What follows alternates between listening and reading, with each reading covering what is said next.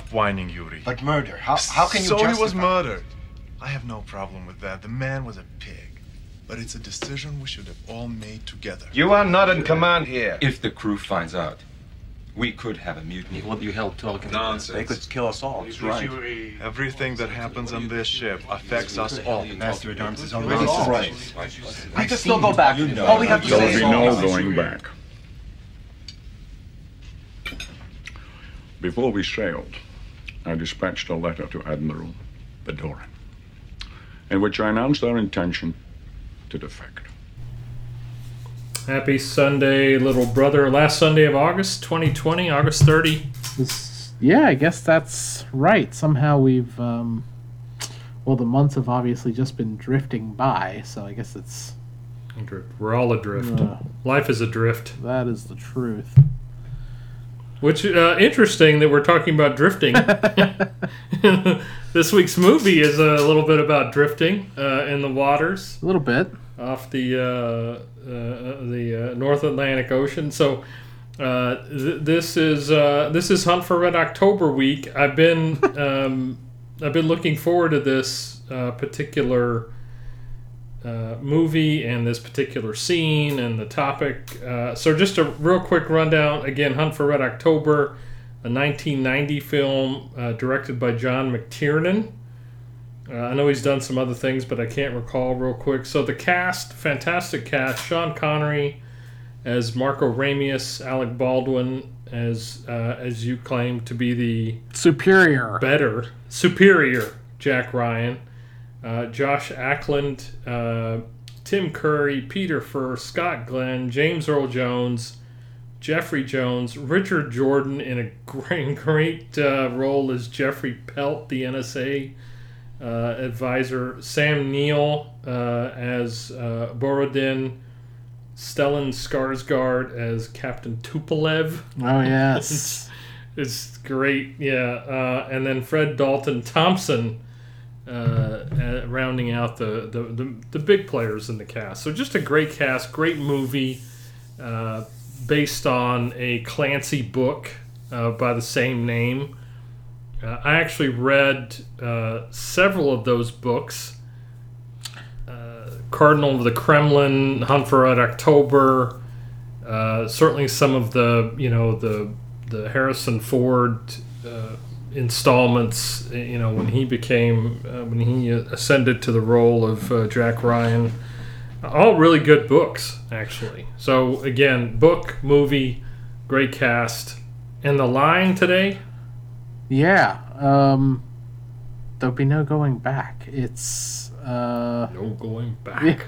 We could all do our Sean Connery impressions. That'll be the outtakes for the episode, surely. That's right. But you mentioned Richard Jordan, who is in the last of his couple roles at this point, in his great roles that he's in. Has this great line that I think of way too often, which is, "I'm a politician. If I'm not kissing babies, I'm stealing their lollipops." And I feel like that is just...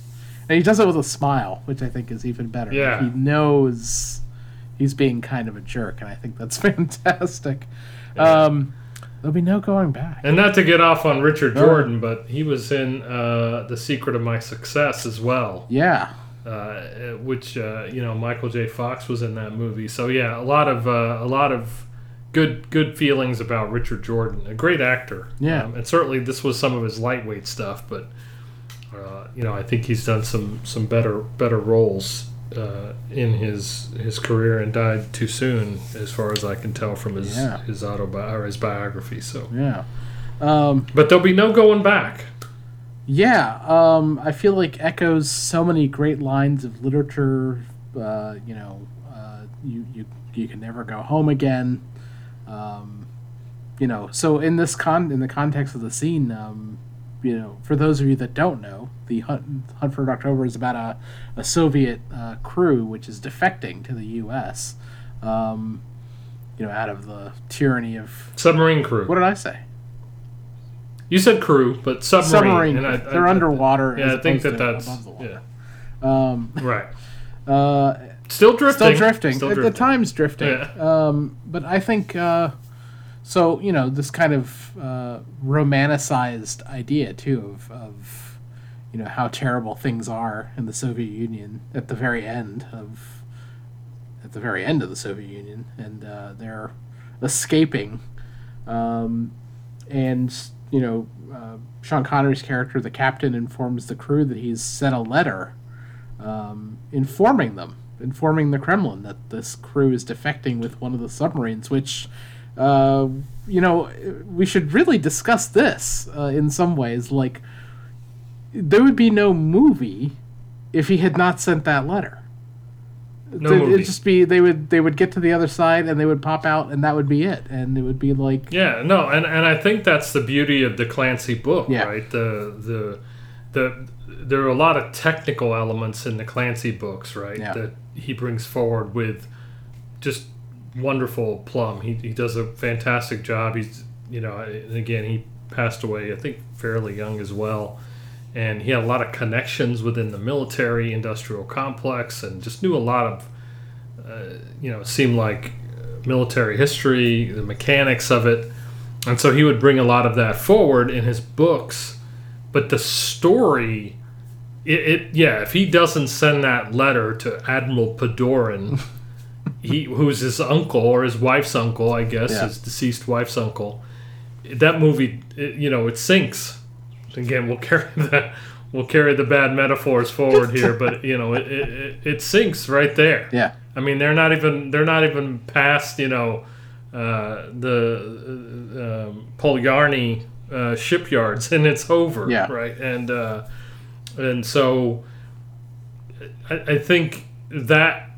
And it's very much a cat and mouse kind of movie after that, right? And I love the movie, and I love the scene. The masticating. He's eating, and the way and of course he has no Russian accent. I mean, come on. He's Sean Connery in every role. Like he's never Scottish. Yeah. And so there's no Russian accent, but it's a, speaking of food, it's just a delicious scene, that dinner scene with his leadership team with him there in the mess hall on the boat, and he lets them know, as you were saying, I've sealed our fate. Yeah. There is no going back. Yeah. He tells that great story in there that when Cortez got to the New World, he burned his ships. I think there's kind of this, he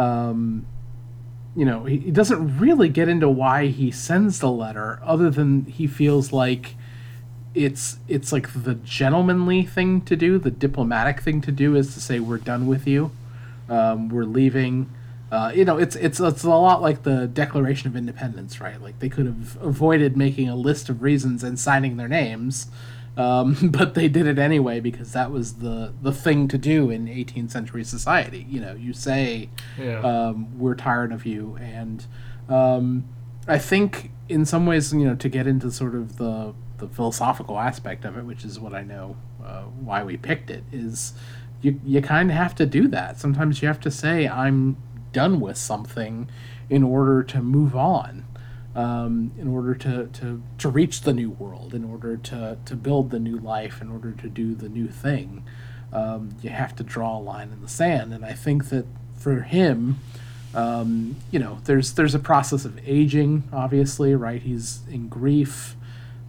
He's done living his life a certain way, and he knows that the best way to kind of make sure that he can't go back is to send that letter. And then, there's kind of the question of, like, does he really care whether they... I mean, obviously he cares whether they live or die, but he knows what's going to happen. In some ways, he's anticipating every move of the Kremlin, of his own student, who is, Stellan Skarsgård's character, Tupolev, whatever. Tupolev. That he knows exactly how this process is going to go, that the tactics he's going to use, everything in some way, in that he feels like they have to fight for it. They can't just sort of be cowards and sneak away. You have to, you have to burn your ships, and I think that's kind of what he knows that they have to do at this point. Even though I think the younger people in that crew don't understand it, they want to sneak away and defect, and that be it. Yeah, I think there's I agree with all that. I think there's also an element of, and again, this would all be theory at this point. Gosh, what was that, 30 years ago, right? Yep. So he was a young man at that point, 60, Sean Connery.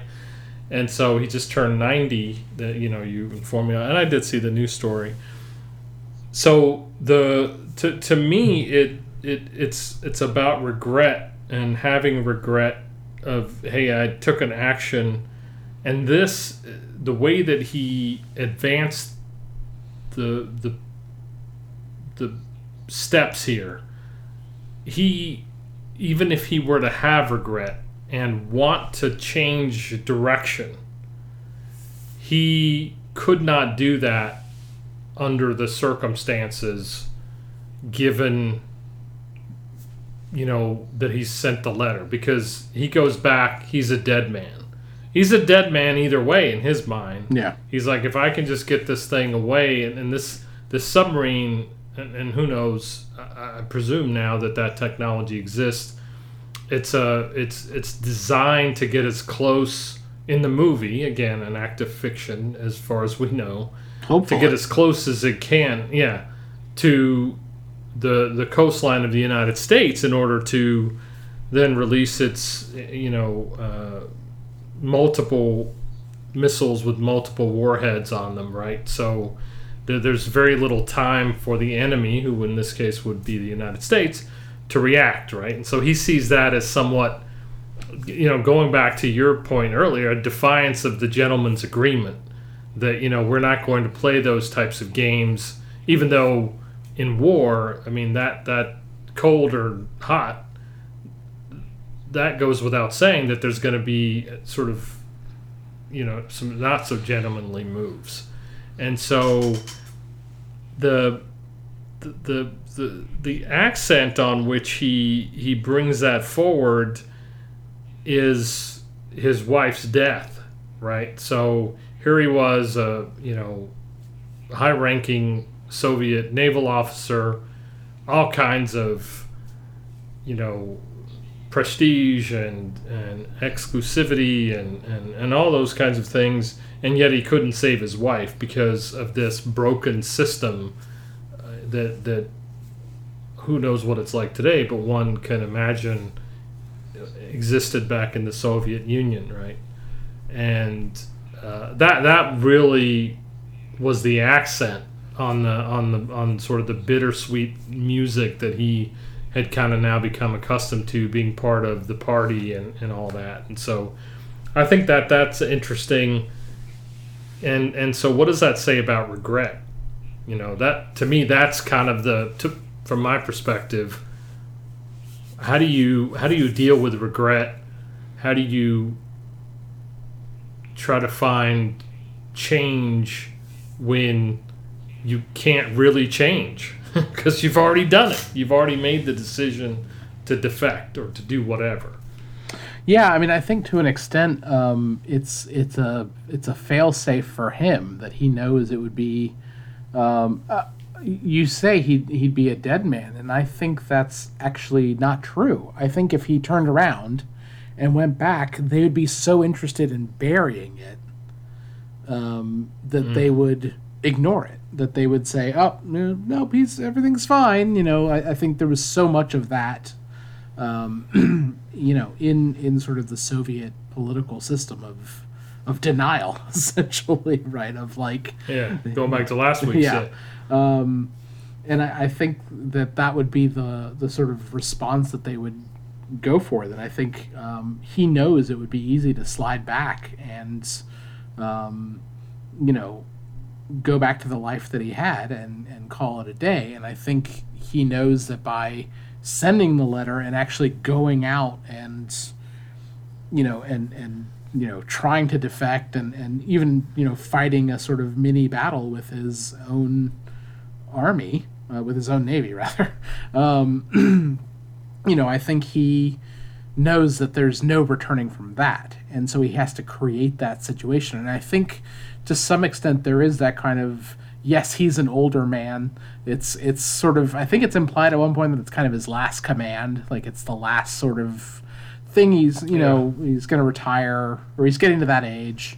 And I think the younger members of the crew don't see it. They've got their whole lives ahead of them, so why are they going to risk? They want to defect, but they don't want to risk their lives in the process. And I think for him, he sees it as he has nothing left to lose. And so, right. How much does regret sort of play into that? It's hard to say. I mean, I think we all have kind of those regrets, but I don't know that anyone in this conversation, at least, has the kind of regret where you're willing to like burn it all down necessarily. Which to an extent he does, and I think he sees. I think the book actually does go into this a bit more. That he sees how he's played a role in the eventual development of a weapon that is only offensive. Like, it's not meant to defend the Soviet Union. It's meant to be an attack mechanism and bring on the end of the world, essentially. And I think he sees it and finally has that kind of, Oppenheimer-esque moment of, like, I am become death, and stops it, versus, Oppenheimer, who, of course, keeps it going, or kept it going, rather. And I think there's... Right, by the time he said those words, it was too late. Yeah, right. Yeah. By the time he sort of acknowledged it, yeah. So, I mean, I think in Ramius's case, there's kind of this, I've been a part of the system, I've lost a lot at this point, I'm old, what can I do now at the very end, towards the end, to actually fix the problems that I have created. And that's not something that happens in an ordinary life, right? Like, I don't think that that's like an ordinary thing that most people go through. I think that's something, in his case, he was very successful throughout his years in the Soviet Navy, through the Soviet, political system, etc. And I think he sees, finally, I mean, who knows how long he's been planning to defect. We never really get an answer to that. But it's surely not a decision taken lightly. I can't imagine anyone takes such a decision lightly. But he knows that it's the right decision, and he knows he has to go sort of guns blazing, as it were, or, caterpillar drive blazing, into it. And I think that sometimes you do really just have to go full steam ahead with something. And I think, not to make sure that you don't have, room for regret, like to not create more regret. In this case, by risking their lives, right? That, like, well, either we're going to defect or we're going to be dead. Like, there's no going back. And, right. If they get caught, there's no survival. So, well, and I think that says something about the element of, call it regret or past actions or whatever it is, that, you can't to dwell on that and get caught up in that.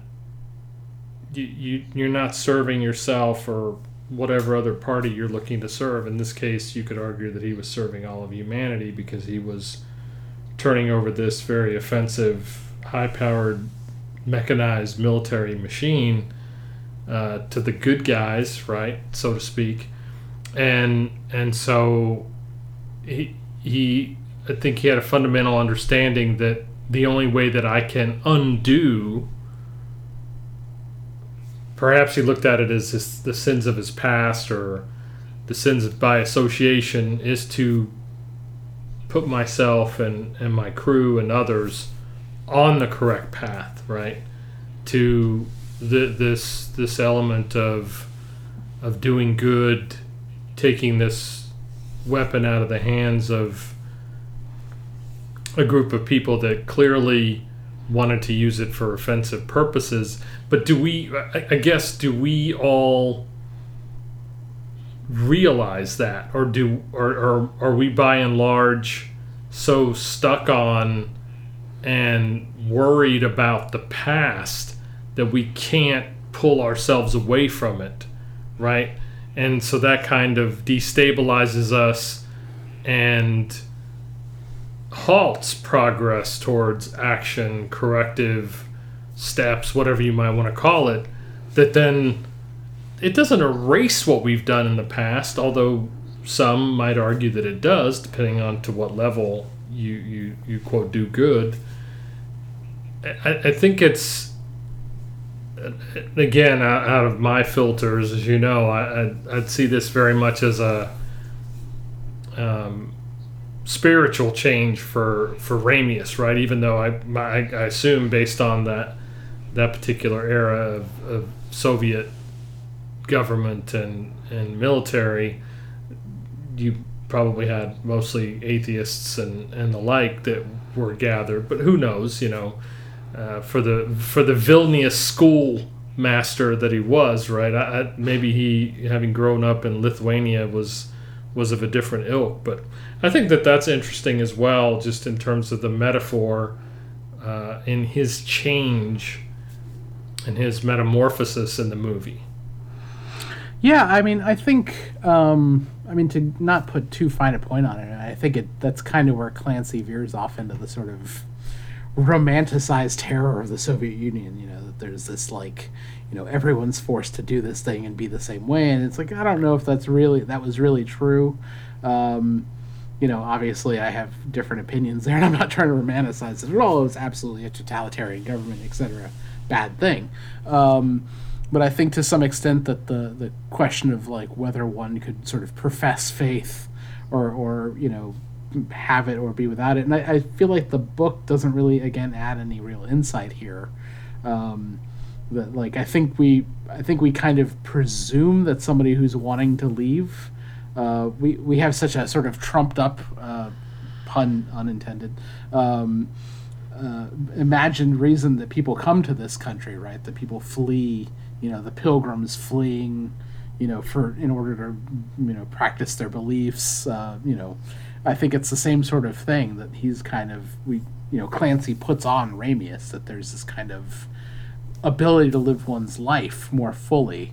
And I think he's, to some extent, I think that is his kind of journey. You're right, that, like, there is that transformation, that he's gone through, and I think, triggered by, as I think Jack Ryan sort of is the one to figure out, that triggered by his wife's death, that he's in such a state of grief over something he couldn't stop, over, who knows, he probably spent an entire career, out at sea, not at home, and, suddenly she's gone, and now he's seeing the full extent of sort of villainy, right, of this weapon. Never questioning, by the way, whether or not, the opposite superpower had ever considered building such a thing themselves, which is a little bit of a discussion that goes on with Jeffrey Jones's character, right? When he's like, oh, we tried to work on this thing, but we couldn't figure it out. It's like, wait a minute, the Americans were doing the same thing. The Americans were trying to build an offensive weapon to park, and I don't know if they're talking about the propulsion system or the weapon piece of it, because it's really, in this instance, the propulsion system. It just so happens to be attached to a nuclear submarine. Sure. Right. So,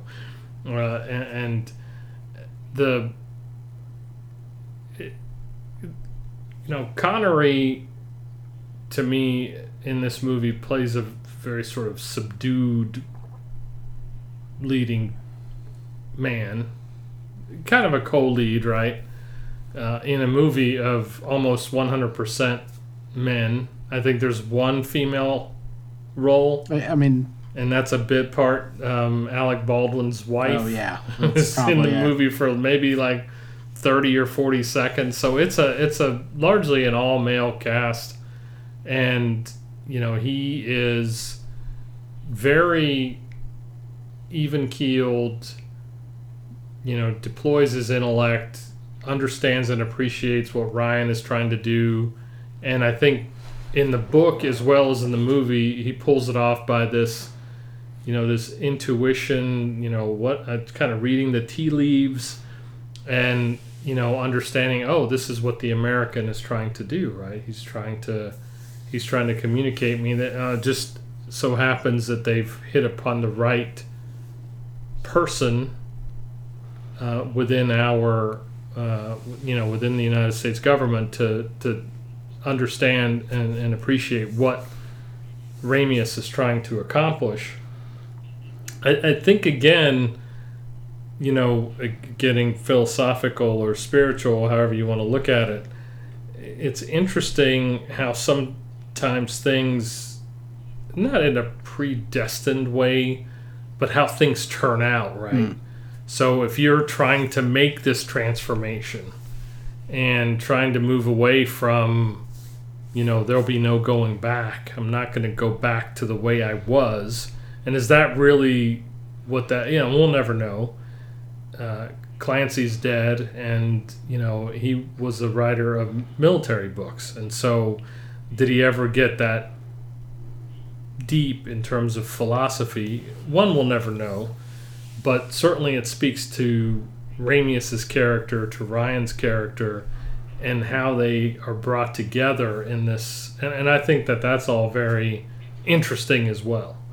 Yeah, I mean, I think to an extent the movie, at least, I can't remember from the book. I think it's been longer since I've read the book than but there's kind of breadcrumbs that he leaves, right? Like the date that he leaves, the dates and things that he chooses to do certain things are, like, I think kind of sort of at least subconsciously meant to signal to someone that this is what this is, to anybody who's noticing, because he's gonna know that the Americans are figuring out that he's left, that he's out there. Someone's gonna find it, even if it's completely silent. Like, he can't just show up in somewhere and pop the hatch and be like, we're here. Like, that's not gonna happen. Right. So he knows he's gotta at some point tangle with somebody who he has to openly say, we wish to defect to.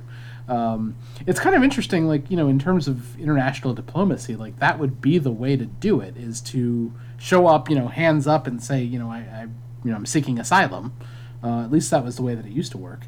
And I don't understand why that wasn't his plan to begin with. Just show up and say, hi, we're here, and here's this boat, and by the way, I sent this letter. There's probably somebody who's like 2 days behind us. Do something. We're here now, and we're your problem.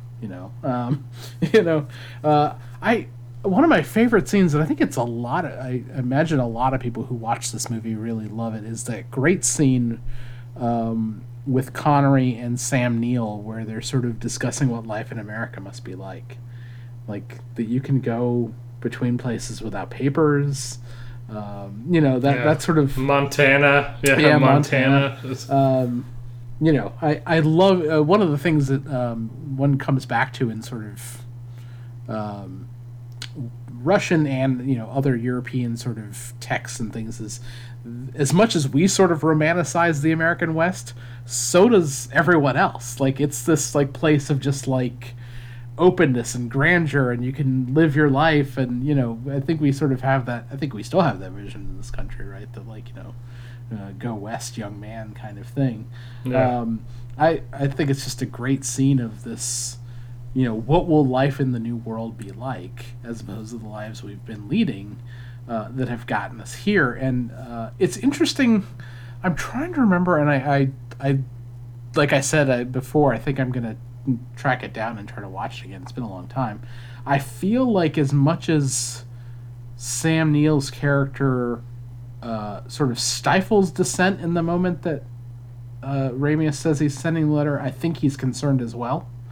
Most definitely. Yeah, he expresses he that, does, right? okay. After the other officers leave the mess, he kind of, he's looking for assurances from Ramius. Yeah. That kind of, is everything going to be okay? And so again, I think that it's, in that sense, it's a great struggle in terms of, you spoke about it, this land of opportunity and freedom and the open frontier and the like, and something that they've not known their entire lives, right? Perhaps Ramius knew a little bit or had a taste of that in terms of the character's backstory and growing up in Lithuania and, fishing with his grandfather and all that. It gives you that same, sense of the open West, and this would be the open East, I guess. Which is oddly Western Russia, though. Western Russia, right. So, and by the way, I cannot, because this will be the fourth straight week that I've mentioned Dwayne. I cannot wait to get his feedback on this, because, he is he's a big fan of the movie, and he's obviously very well versed in Russia and the language and the like, so it'll be interesting to get his feedback. So, but with that said, what's the question? Yeah, so I was going to ask you, you made quite the purchase this week, and I'm kind of curious. We spent a lot of time discussing, you and I, sort of aesthetics, but we also discuss want and desire. I don't think you can. I'd like to hear you justify. This is not a question. It's a condemnation. I would love to hear you justify to me why you got something more than you need. And you don't have to. I'm giving you a hard time. There's no way that I can justify that. So in terms of human scale, I can't justify it. Sure. So I'll tell you where we were. And that we probably actually came down a little bit, in terms of need and want and all that good stuff. So we bought a new car this week for for those of you that don't know. Our car was coming off lease, so it's the only car we have. So it wasn't like we were doing anything gratuitous in that sense. You got to have a car. Although right now I could have probably gone without a car and been fine, just because we're not doing a lot of driving, but I don't know when that's going to change. Regardless, so we had one would say a luxury vehicle before, and we really wanted to get a Tesla. That was just wanted to get an EV, and for many different reasons. One, because obviously, hopefully, there's less use of fossil fuels, less burning of the same, release of greenhouse gases, so forth and so on. And so we were looking at the why, and it's had a lot of issues, and coupled that with the fact that the closest service center is about 3 hours from here. Just trying to wrap my head around that from an intellectual perspective, logistics, all that, I just couldn't pull the trigger. So we'd actually put in an order for one. I canceled that order, and so we were looking at a lot of other things, mainly hybrids. There aren't really any other EVs that either are available or that I would get. So we had several options, and there are some non-EVs that get good gas mileage, better than what I have, right? So in terms of what we purchased. So let's just say that the delta between a Y and what we got percentage-wise is probably 22%. We went down from the Y. So, could you argue, well, it's actually an improvement, right? I mean, it did better. Right? From a dollar perspective. From a dollar perspective. Well, I mean, my issue is not. I frankly think you should have nice things, and it's okay to want them. But you've spent the last decade plus in a place. This is a discussion we've come back to a lot, and I feel like we should really have it out on here at some point. This was a good topic, Go ahead. I'm sorry. So you've been going to, or now electronically. Before it was in 10 years. Vedanta. Yeah.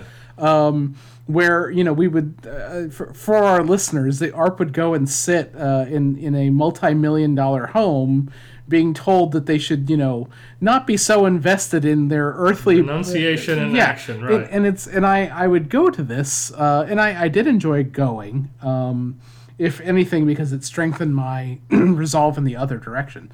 But we would go and we would listen to these people, and I think Gautam Ji is right, straight on the line. I totally am. I buy into it, etc.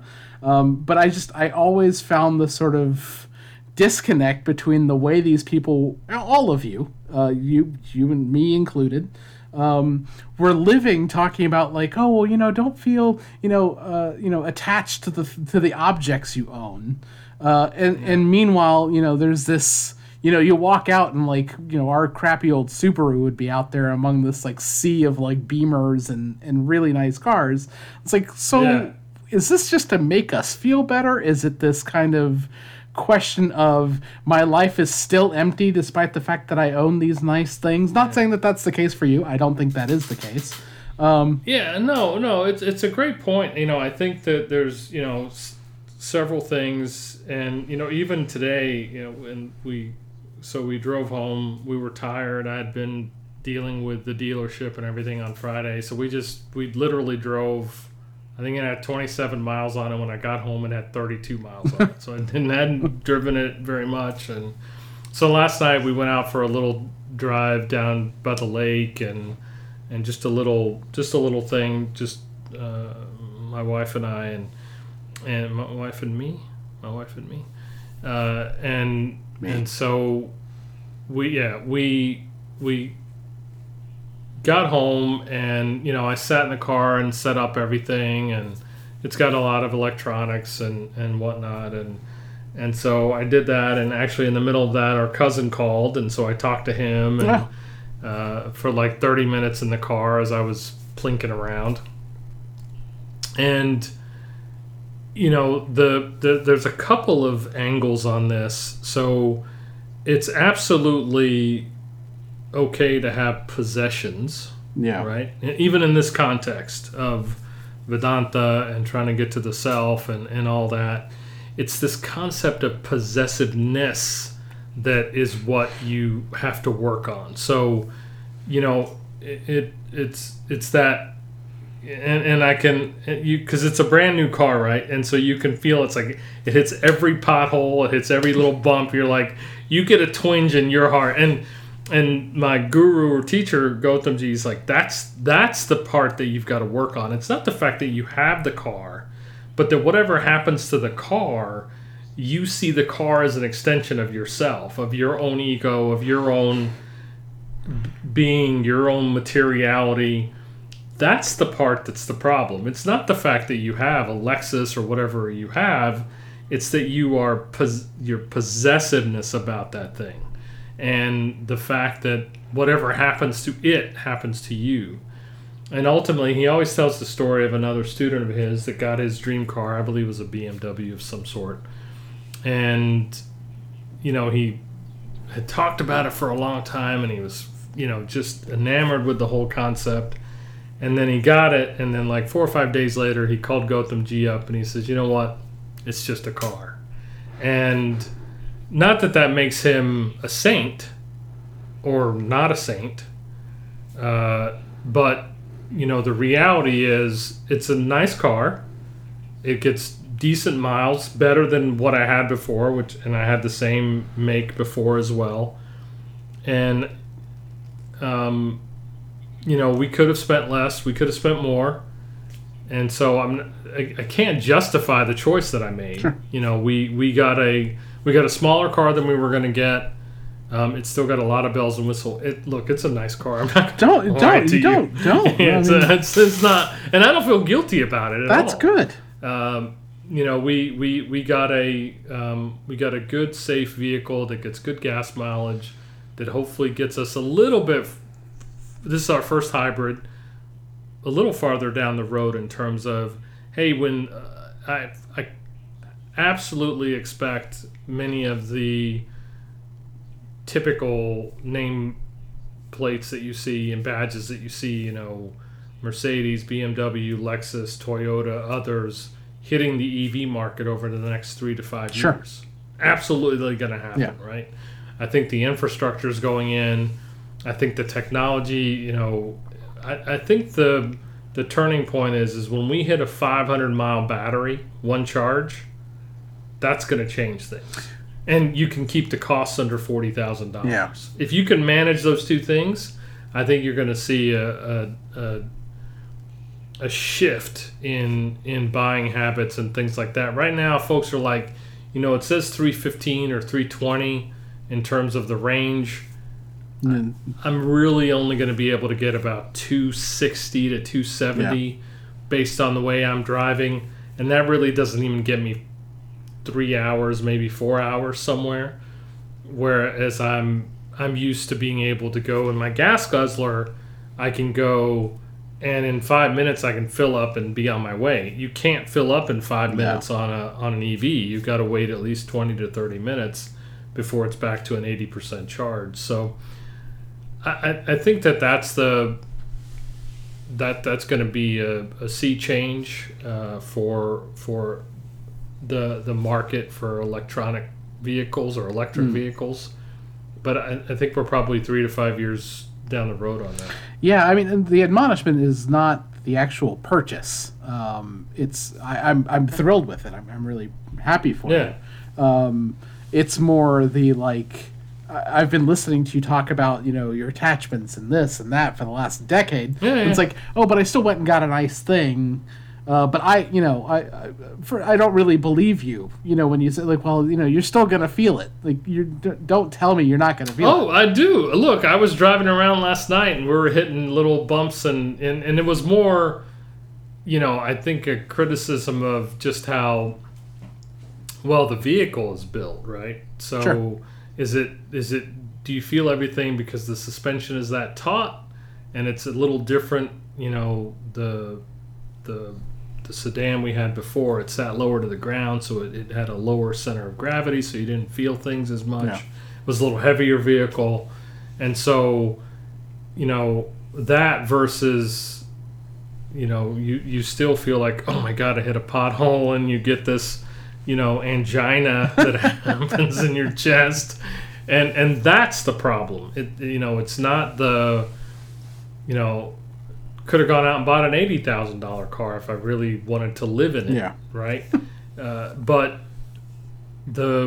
it's not necessarily that piece of it.